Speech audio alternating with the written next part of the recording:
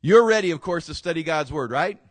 All right, get to the book of Hebrews. I want you to find Hebrews. You can find it on your technology. If you brought your Bibles, go ahead and turn to the book of Hebrews. I'm going to be reading shortly a passage from there as we continue our series that I entitled, I Love My Church. All right, and we've been saying it out loud because I just think it's good to do that because Jesus loves His church. And we need to love what Jesus loves. So let's do that together, shall we? I love my church. One more time. I love my church. Yes, Jesus loves the church. Jesus loves all churches that are true to His gospel and true to His word. And He loves Legacy Church. I'm confident of that. The church was His idea. And we're relaying some foundation because these days are days where we're writing a new chapter. We're relaying some foundation, important foundation, as we move ever closer to that relaunch date. So I just want to remind you of all the things that we've talked about, and you can go back again and you can review it all off of YouTube because we post all of our messages on YouTube. There are people right now watching a live Facebook and on YouTube because they're actually using some of this at their churches as well, and so that's really flattering to think that we would have something to say that could be used somewhere else. But just a reminder, remember, we defined what the church was. We told you biblically what is a church. A church just isn't something that sings songs and maybe you get a devotional and we'll just call it church. Church has some defining features to it that make it a church. We talked about how we need to love the church, how we need to pray for it, to be unified in it. Thirdly, we taught on the power of a vision, how it's something to live for, something to die for. God calls churches, all churches, to do certain things, consistently. So there'll be Bible teaching churches all over the region, and we will and they will do things similarly because we are called to certain things in the Bible to do as a church. But then there are unique aspects of vision that God gives to individual churches that will make churches a little bit different than another church. Something to live for, something to die for. And then last week we talked about how you connect to that local church or to that tribe. We talked about how important it was to connect to the tribe. Today, as I'm just going to teach here for a few moments, today, it may feel like I'm stepping back just a moment, kind of catching up on something. I didn't really know how maybe to lay out these messages. But today, I really want to put out a message that I think is really relevant in the 21st century. And you may not think it's relevant to you right now because you're here in church, and I commend you. Because if you're here in church right now, you're going to feel really good about yourself because I'm going to talk about why it's important to be in church. And so you'll have no guilt and no shame, or you'll not have any of those lingering issues as, I wasn't in church and I should have been in church. So you're here. So God bless you, thank you, and may the Holy Spirit come upon you greatly. But I want to deal with the question because there's going to come either a time in your life or you're going to have contact with somebody who's really going to have a lot of questions about whether or not do I really have to go to church? Is that really important to go to church? Is it like mandatory? Is it kind of optional? You know, it's interesting that the Catholic Church teaches what is known, and this is the Latin, and I realize nobody will know what the Latin means, and I really didn't until I looked it up. Extra ecclesiam nulla solus. It means there is no salvation outside the church. And so the Catholic Church teaches, in effect, that if you're in the Roman Catholic Church, you're okay. But if you're not in the Roman Catholic Church, you're not okay. You're not okay with God or them. And I'm not here to throw darts at Catholics. I'm just here to say that there is this understanding within our friends in Roman Catholicism that, man, to be in the church is really, really, really important. And so the question comes up, especially those of us who are of the Protestant persuasion, if that's true, or is it true? And if it's true, then how does that work with those of us that, are going to Legacy Church or going to another church? So many questions to wrestle with as to whether or not being in church and at church is required of us or not. So I wanted to tee this up by sharing with you. I ran across some statistics from a survey by the Barna Group concerning America's religious views about church. And Barna is notably accurate in these matters, and I believe we put them on the screen and you can see them. I don't know, sometimes people like writing this down. I just thought these were interesting. I wanted to share this with you before we really dug into our text today. And it's this: 73% of Americans, that means 3/4 of our nation, are self-identified Christians. Now, if you ask them and said, "Are you a Christian?" they would say yes. But understand, that could mean anything. We're not really defining what it means to be a Christian in the survey. We're just asking, is that how you would define yourself, however you define it? And 3/4 of our nation, which I find remarkable actually, would self-identify as a Christian. 73%, which means the exact same amount of those people surveyed, say that their faith is important to them. All right? Now, here's what it becomes interesting. Of that 73%, now I'm not talking about the 1/4 that they're outside of those numbers, but of the 73%, only 31% attend church once a month or more. In fact, recent studies suggest that less than 15% attend church faithfully, which we would define at 3 or 4 times a month. So isn't that interesting? So that means that 2/3 of that group that self-identifies as Christian, 2/3 of them probably only go to church a few times a year. Just get what the statistics mean. Only 34% make claim to reading the Bible. So that means basically you're the same number there. 19% find a way to serve or volunteer. And 17% of that 73% are discipled in any meaningful way. Interesting. Go to the next slide. 46%, now I'm talking now of that 31% that say, hear me, that say, I go to church at least once a month. Okay? I go to church at least once a month. 46% attend a church of 100 people or less. Isn't that interesting? 37% attend a church of somewhere between 100 and 500. 9% attend a church of 500 to almost 1,000. And then 8% attend a church of 1,000 or more. Isn't that fascinating?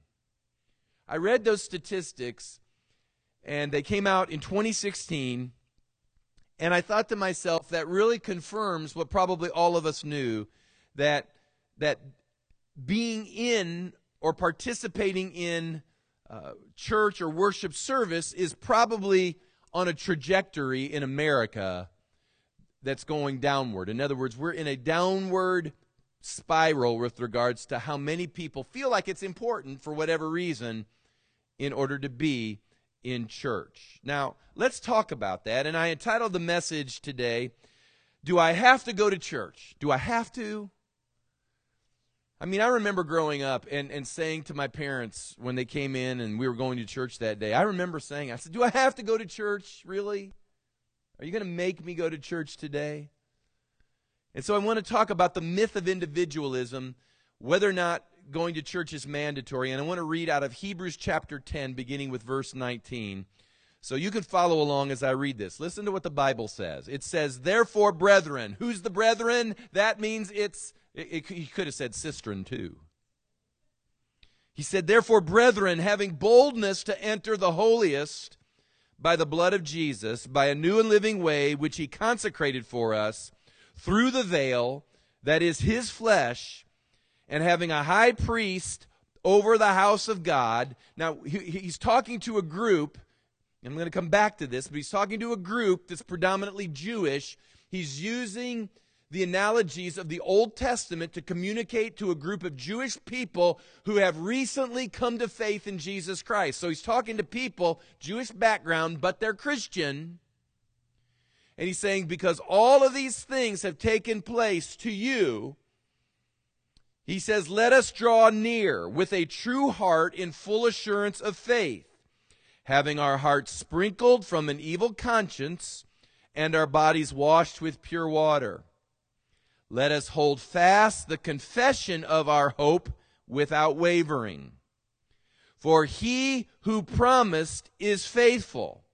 So he's exhorting them all to these things. He goes on and says, and let us consider one another in order to stir up love and good works, not forsaking the assembling of ourselves together, as is the manner or the habit of some, but exhorting one another so much the more as you see the day approaching.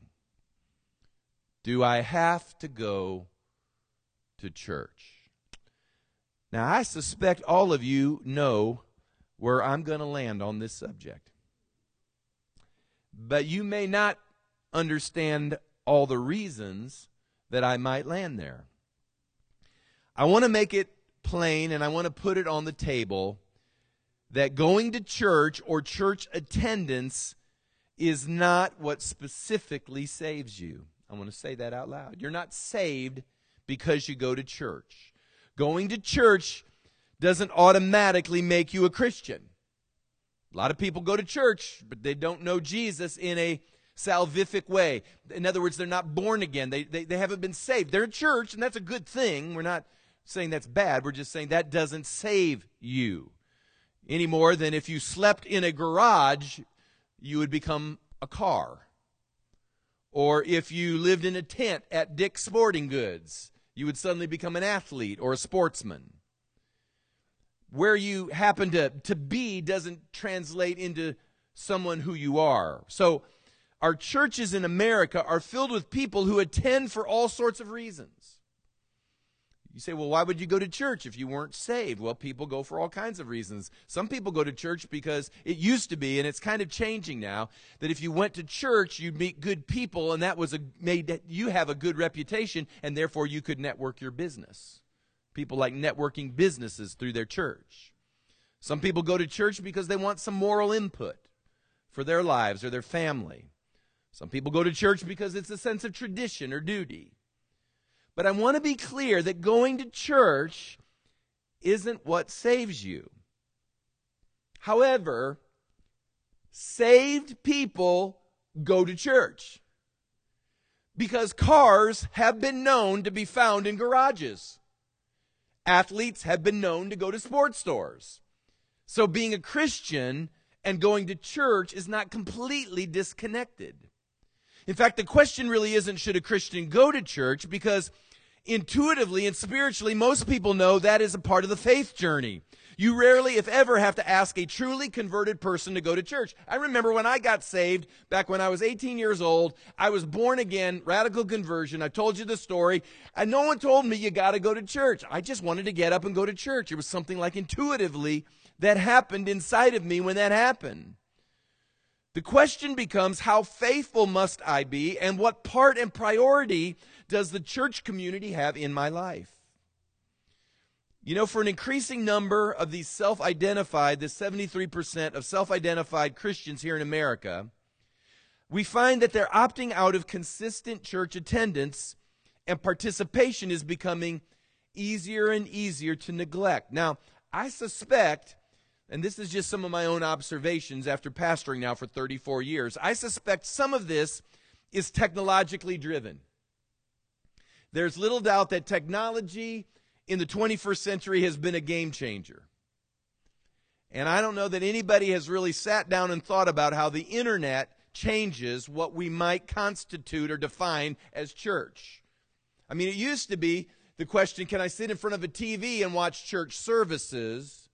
And that qualifies as going to church. That used to be the question since TV's been around. But now that you have internet, you can literally go to church 24/7 every hour of the day if you want to.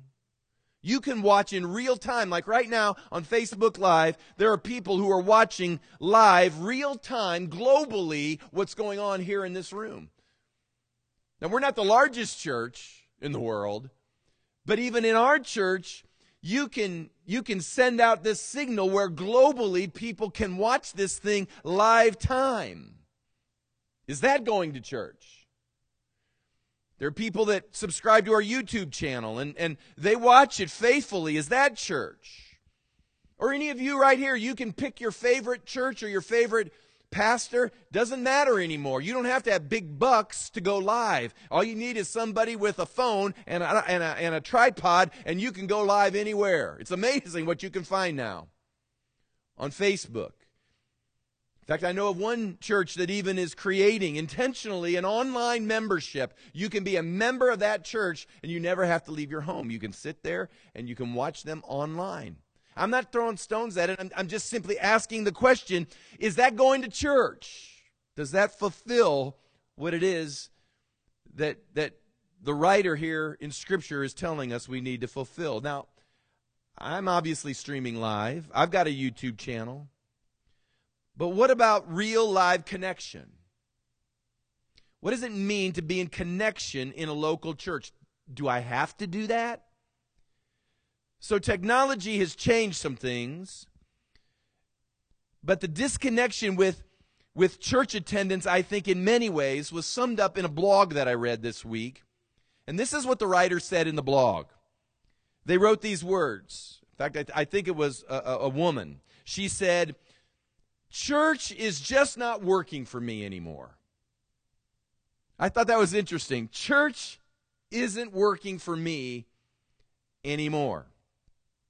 Now, when I read that, I got a big grin on my face because it's the ultimate pragmatic response. Unless something is practically and pragmatically doing it for me, I don't see any reason to be there.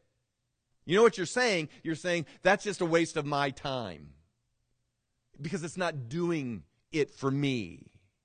Now, my analysis is this. We are living in a generation which is basing truth upon their feelings.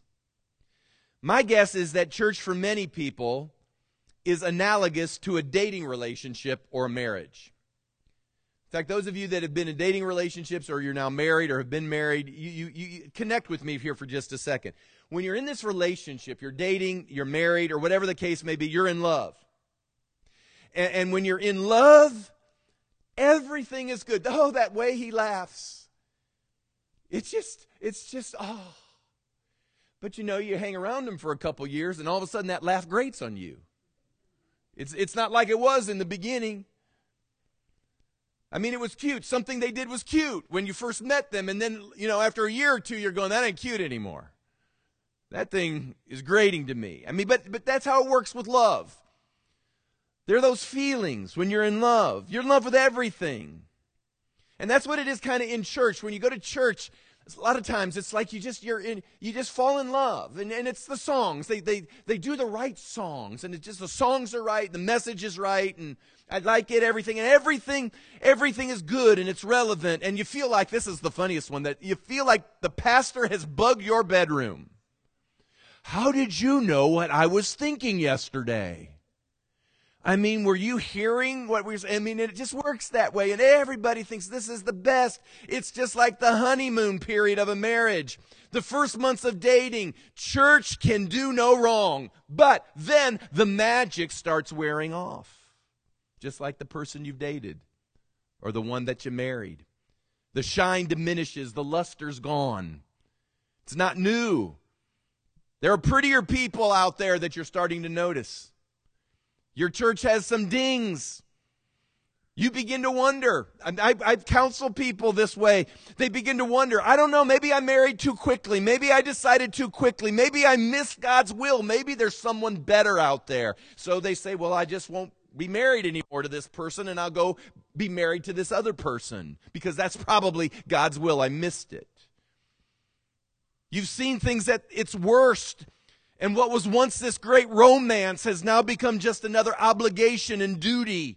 And you don't feel like it ought to be that way. There ought to be excitement. There ought to be fun. There ought to be romance. There ought to be everything. And I'm just not getting it from this person, and I'm just not getting it from this church anymore. It's just not working for me. So I think we might need to break up. See, my guess is that the reason many people eject from church isn't because of leadership failure, because fact of the matter is, pastors have fallen, but I'll tell you, the vast majority of pastors don't fall. It's not because of the toxicity of fellowship or some doctrinal error. Now hear me. If there is sin in leadership, and if there is toxicity, and if there is doctrinal error, then you have my permission to hit the door running. But when there's no infidelity and no immorality and no toxicity and no error, it's simply that you've just lost that love and feeling. Well, don't you think you need to stop and ask yourself, is that really what this is all about? See, we have a generation who divorces at the drop of a hat. We switch spouses, or we switch our significant live-togethers for little reason that maybe somebody gained a few pounds. I always find it fascinating, I've said this before, that you watch those Hollywood people, the most beautiful people in the world, marry the most beautiful people in the world, and they can't, even though they're the most beautiful people in the world, they can't make it work for more than about 5 years. Why is that? Because it's based on just a feeling. That's what we do even in local church life, because we're feeling led. My needs aren't being met anymore, when in fact it's not a leading, it's an undiscerned feeling. So America is 3/4, 75% almost self-identified Christian, but we're spiraling downward with regards to true and vital spirituality. I think we need to ask ourselves, do we really need to be at church? Well, I think there are reasons. Let me give you some reasons, moving quickly. I want to give you real reasons why people don't want to be in church. I'm just going to give you two, and then I'm going to talk to you about the local church. The first one is this. This is the real reason why people don't want to be in church. The rising sense, I put, of optionality. Isn't that a great word? Optionality. Come to church and learn new words. Optionality. We are living in a day of 10,000 options. And church is but one of 10,000 options.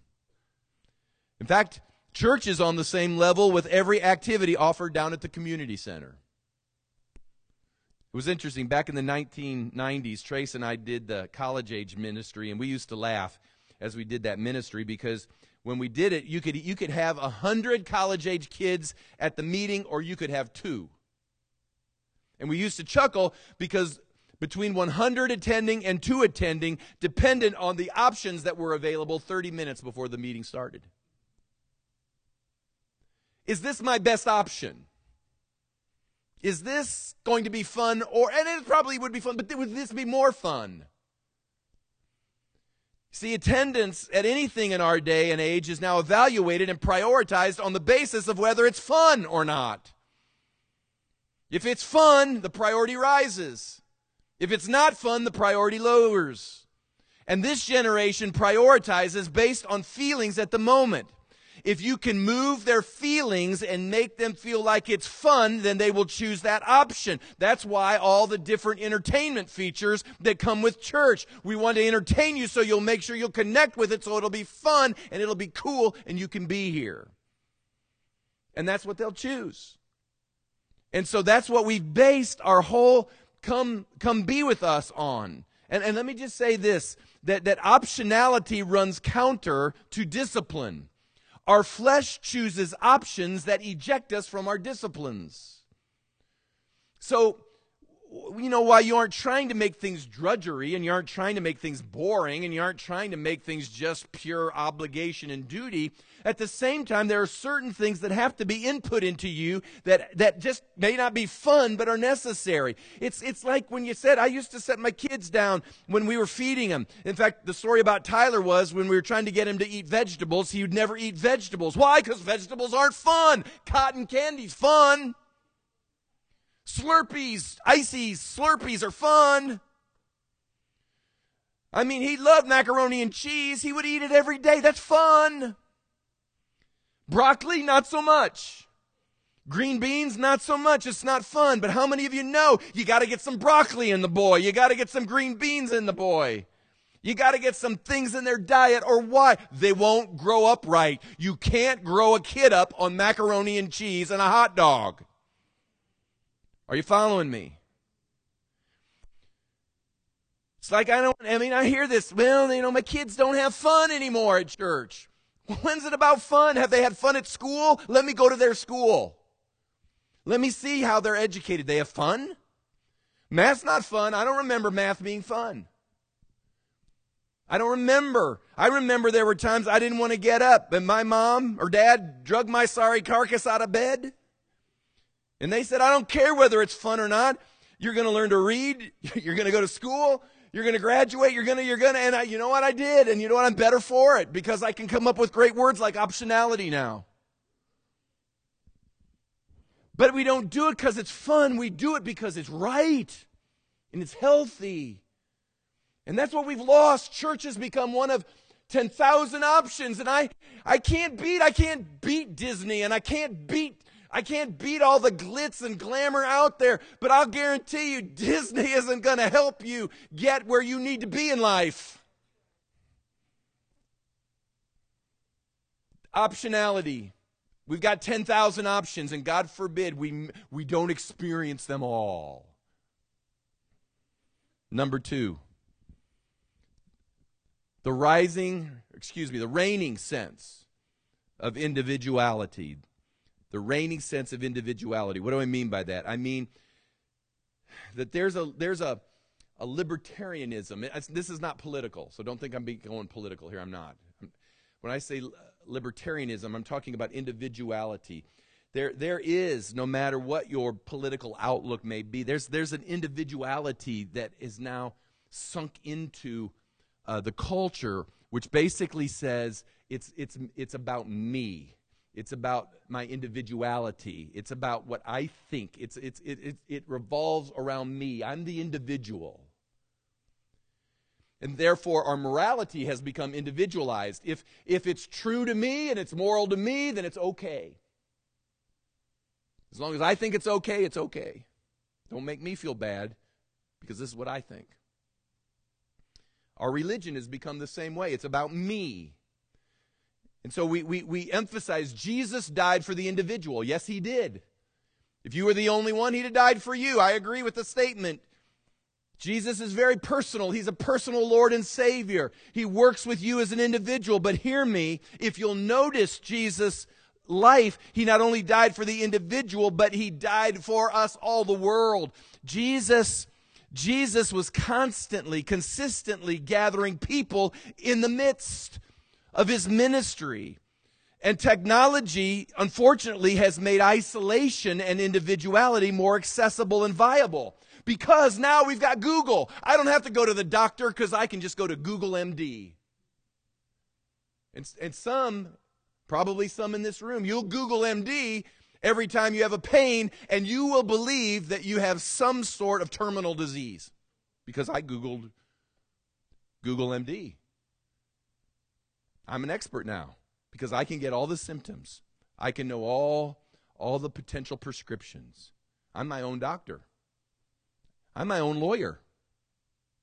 I can get the paperwork, everything I need. I'm my own diagnostician. I'm my own mathematician. I'm my own mechanic. I'm my own spiritual expert. I'm my own because I can Google. I can Google all these things. And so I'm in constant conversations with self-identified experts because they know how to cut and paste out of Google. They find what they want to find that justifies whatever it is they want to believe, and they cut and paste and say, here, I'm the expert. And it's the myth of individuality. It's me. It's what I think. That's all that matters. Now, obviously, the first century knew nothing about all this technology we have today. But the Holy Spirit left every century some instructions. Let me talk about this in the text. So I'm going to get back now to Hebrews chapter 10. If you didn't think I was going to get there, I'm getting there right now. So this Hebrew writer is writing to Hebrew Christians who have been saved out of their Judaism, and now they're sorting out their doctrine because they've come to Christ, and they're trying to figure out how their Jewishness works within the context now of this new thing called Christianity. And so the writer tells them that Christ is like a high priest. And so he's using these images that they already know in order to help explain to them what it means to be a Christian. And it's a great book because the writer helps us out and tells us with regards to what changes and what doesn't change. Hebrews is the best book in understanding how the old covenant is changed or not changed when it comes to the cross and into the new covenant. And so this is what he tells them. He tells them with regards to this whole business of assembling together, he tells them that they are to indeed assemble. He says, don't forsake the assembly. This is what he's saying. He said, some of these Jews who became Christians, they don't think they have to assemble anymore. But I'm telling you that you're to assemble. Don't forsake the assembly, as is the habit of some. And it's interesting because Jesus, when he talked about the church, he used the word in the Greek, ecclesia, or the called out ones. Jesus picked a Greek word out. The Holy Spirit inspired that word in order to explain that they were going to be called out. They were going to assemble under a cause in order to change the landscape. But the Hebrew writer uses a different word than ecclesia. He uses the word which we get synagogue from. And this is what he's saying. He's saying, in much the same way that you assembled when you were a Jew in a synagogue for certain reasons, I'm telling you now, as a believer, you're to assemble in much the same manner. And so you can go to Acts chapter 2 and you can begin to read verses 40 through 47, and you can begin to see what it is they began to do. They met from house to house. They met under Solomon's portico for large group gatherings. They were taught, the Bible says, the apostles' doctrine. They were trained in foundational matters. They fellowshiped with each other. They broke bread. They practiced ordinances. They baptized people, communion. They did all of these things as they gathered together. And the Hebrew writer says, just as they did that, you're to continue to do that. Now, no offense, it's hard to do that over the internet. In fact, you can't really hear what someone's saying because the last thread you were on wasn't wired for sound. And that's why everybody gets aggravated at each other when they try to talk to each other on a thread on the internet, because it's not wired for sound. So you're to gather. Because if I was writing out this message, it may say one thing to you in written form, but now that you're here and you can see my face and you can hear my intonation and what I'm emphasizing, tell I'm a nice guy, you receive it in a way that's different than if it's just written there. And so he's saying you've got to assemble together. He says all the more as you see the day approaching. Folks, we can define what the day is, but how many of you know the day is approaching? I guarantee you the day is approaching. You define the day any way you want to define it, but it's approaching. And he's saying when you see the day approaching, that's not the time to disconnect. That's the time to dig in. Stay connected. So let me give you some reasons, and I'm going to go through this quickly. Reasons a local church is a priority. In other words, do I really have to go to church? I'm going to tell you why it's a priority. It's interesting. Statisticians, I was doing my research, statisticians tell us that believers who attend a local church are statistically better positioned for relational and life success. That doesn't mean we're perfect. Doesn't mean that you're going to end up being perfect. But there's a correlation that exists statistically between those who prioritize being in the house of God and those that don't. There is statistical research that tells us this is true. So if you like statistics, there's a reason. That's not even on my list, but there's a reason. But I'm going to give you 7 quick things. I'm just going to go through it like this. Do I have to go to church, and why do I have to go to church? Number 1 is this. God or Jesus says it's important. Those of you that are parents will identify with this rather quickly. Have you ever asked your kids to do something and they always want a reason? And finally you're tired of giving reasons and you just say, because I said so. I cannot tell you how many times we started out trying to morally reason with our children and find out that they are morally unreasonable a lot of times. Until finally, it didn't matter. They weren't wanting a reason. They just didn't want to do it. And finally, they'd ask and they'd say, why do I have to do this? Why do I have to do that? Why do I have to clean my room? Why do I have to do chores? Why? Because I said so. Just do it. I said so. There are just times you're either exhausted or maybe you don't even have time to do it. But hear me, when as a parent you're doing this, if you're a good parent, and most of us are good parents, the reason we do these things is because we can see their future. We can see their well-being. We can see their safety. Why can't I go play in that big hole over there? You know, why can't I climb into the sewer system? And you're going, I don't even know how to make sense out of the question. I'm just telling you, no, you're not going to do it. Why? I don't get it. Tommy down the street gets to play in the sewer system. And, and then we go, well, if Tommy jumped off a cliff, would you do that too? I mean, this is all the things we say as parents. And the reason we say it is because we know. We know what's going to happen. Hear me when I say this. Jesus knows. He says, don't forsake the assembling of yourselves together. Well, I don't get to. Everybody else gets to. All my other Christian friends, they only have to go once a month. And they seem okay. Yeah, well, they're maybe okay today, but they may not be okay a decade from now. You see, Jesus sees. He understands. And in the last analysis, and I'll give you some other reasons here, but in the last analysis, here's the deal. God said so. He said so. And we go, yes, sir. If you said it was important, then I bet you know better than me. I'm going to do it. That's number one. Number two, we have all the apostles in the early church which modeled it. We just find those believers doing it. I mean, they were modeling all of this, so it's a natural deduction that if they're modeling, and the book of Acts is this book of incredible miracles and success and engagement and all the things that we think the Bible stories tell us, if these guys are modeling, I want to model what they did. And they were assembling together. Number three, every Christian needs a spiritual support system. The local church is the place where Christians are supported and encouraged in their journey. Now, I've said this before. Everybody gets a vacation. Everybody has to be away on occasion. I get it. I'm going to find times I have to be away. So I get it. But hear me when I say this, that as a whole, those are the exceptions and not the rule. It's a support system. Our local church is a support system that Christians need, where we're encouraged. Number four, I put this one in there, isolation tends to breed weirdness. Why is it weird? Because when you're by yourself, that's when the enemy messes with your mind. He tells you things, and it just messes with you. And sometimes you need to be with someone else, and sometimes you'll let leak one of those things the enemy has put in your mind, and you'll say it out loud, and you need somebody to look at you and say, that isn't true.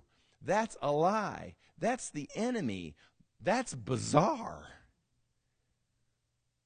And I've just found isolated people tend to be, just can be a tad weird. They're isolated. Why is it that we want our kids to have socialization? I've heard parents say this oftentimes. My child has to have socialization in order to grow up right. Well, why do you want that? Because you know if they spend all their time alone, they become weird. That's why you want socialization. Because you want them to see how the other kids act. You want them to interact, to learn how to share, to learn how to get along. These are all things we want.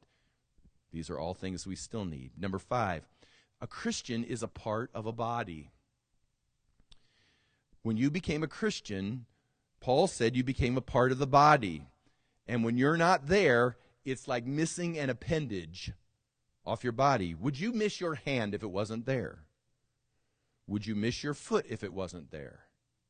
You'd miss your pinky if it wasn't there. You are a part of a body, and you are missed when you're not there. Will the body go on? Sure, I can lose fingers and toes and hands. I don't want to, but I could lose them, and yes, I'll go on without it. But it doesn't mean Mr. Foot's just hopping. You got to be connected. You have an assignment. You're here. Your presence makes a difference. Maybe you don't have an official job, but your job may be just to sit with somebody, look them in the eye, and just say, man, it's good to see you, man. God bless. Just the connection of being with people. You're a part of a body. Number six, every Christian needs discipline, routine, and ritual. I'm just continuing to use the ongoing illustration of our kids. They flourish in life when there are these three things present around them: discipline, routine, and ritual. We are God's kids. The same can be said of us. Your life will flourish when you implement discipline, routine, and ritual. Whenever there's order, that's where peace and joy flows to order. Peace and joy does not flow to anarchy or to chaos. It flows to order. When you have discipline, routine, and ritual, which is what making weekly attendance and participation in a local church does. Routine, discipline, ritual. Then finally, number 7, it's a place of challenge, correction, and encouragement. And these are just things I sketched out. I remember years ago when I was pastoring in Oakland, California, there was a guy at church that got me involved in the Kiwanis, which is like a civic organization. And I thought that'd be good. It'd be good to make some friends and network and kind of see what's going on in the business community. And so I went through this process of joining the Kiwanis. Now, if you've never joined a civic organization, I want to tell you something. If you think church is challenging, you got to go join a civic organization. What they had me go through to join the civic organization, I thought to myself, sweet Jesus, if I were to do this in church life, nobody'd go to church. But everybody, I won't say everybody, but a good number of men at that time wanted to join the Kiwanis Club. And you had to do all kinds of things. You had to walk around with this apron for about 4 weeks in a row, where you had to walk up to people and get them to sign your apron. Could you imagine being a new member at a church, putting an apron on them and saying, I want you to walk around the church for 4 weeks and get other members to sign your apron? It wouldn't work, would it? But it's amazing what we'll do for the Kiwanis Club. And then what happened was I missed 2, it was on Thursday, I missed 2 Thursdays. I forgot why. I had to go to like a district meeting and something else I had to be a part of. And I got a call on the phone from one of the guys. And he said, I'm calling to ask where you've been. I said, well, I've had a meeting said a district meeting. It was kind of awkward for a moment. He goes, well, how long are these meetings going to last? I said, well, I don't know. Sometimes there are on Thursdays. Well, you really need to shift your schedule. Is there any way you can shift your schedule? And I'm sitting talking to a guy with the Kiwanis. Now, I tell you that story because I'm just here to tell you that the Kiwanis demand more accountability and will bring correction and challenge in a far more significant way than most local churches will bring to anyone's life. And yet people will they want to be a part of it. And yet church is one of 10,000 options. Being in church is really, really important. I mentioned before my mother-in-law is in an assisted living situation. But I just smile because every Sunday, and midweek too, Wednesday, when it's time for their service, their church is down in the recreation room, and they have a pastor come, but that's their church because most of them can't drive. They're there. I watch these people get up in their walkers or rolling in their wheelchairs. They're getting down to church. Now hear me. They can watch church nonstop on all their television sets that are in their room, and nobody would even say anything to them. But there's something in them that just gets up. And I don't know what the percentage is. I'm sure not all of them go, but I'm just saying it's amazing the army that gets up, that walker army. I don't know what they could take. They're taking the devil, though, I'll guarantee you that, with those walkers. What the devil sees, he doesn't see those old people with walkers. He sees the saints of God going to their church. I just want to encourage you. I understand. I'm preaching to the choir. I get it. You're the choir. You're here. God bless you. But maybe somewhere along the way, you might run into somebody who will say to you, you know that church stuff? It's just not working for me. And you can look at him and say, listen, whether or not you think it's working for you, it's something you absolutely need.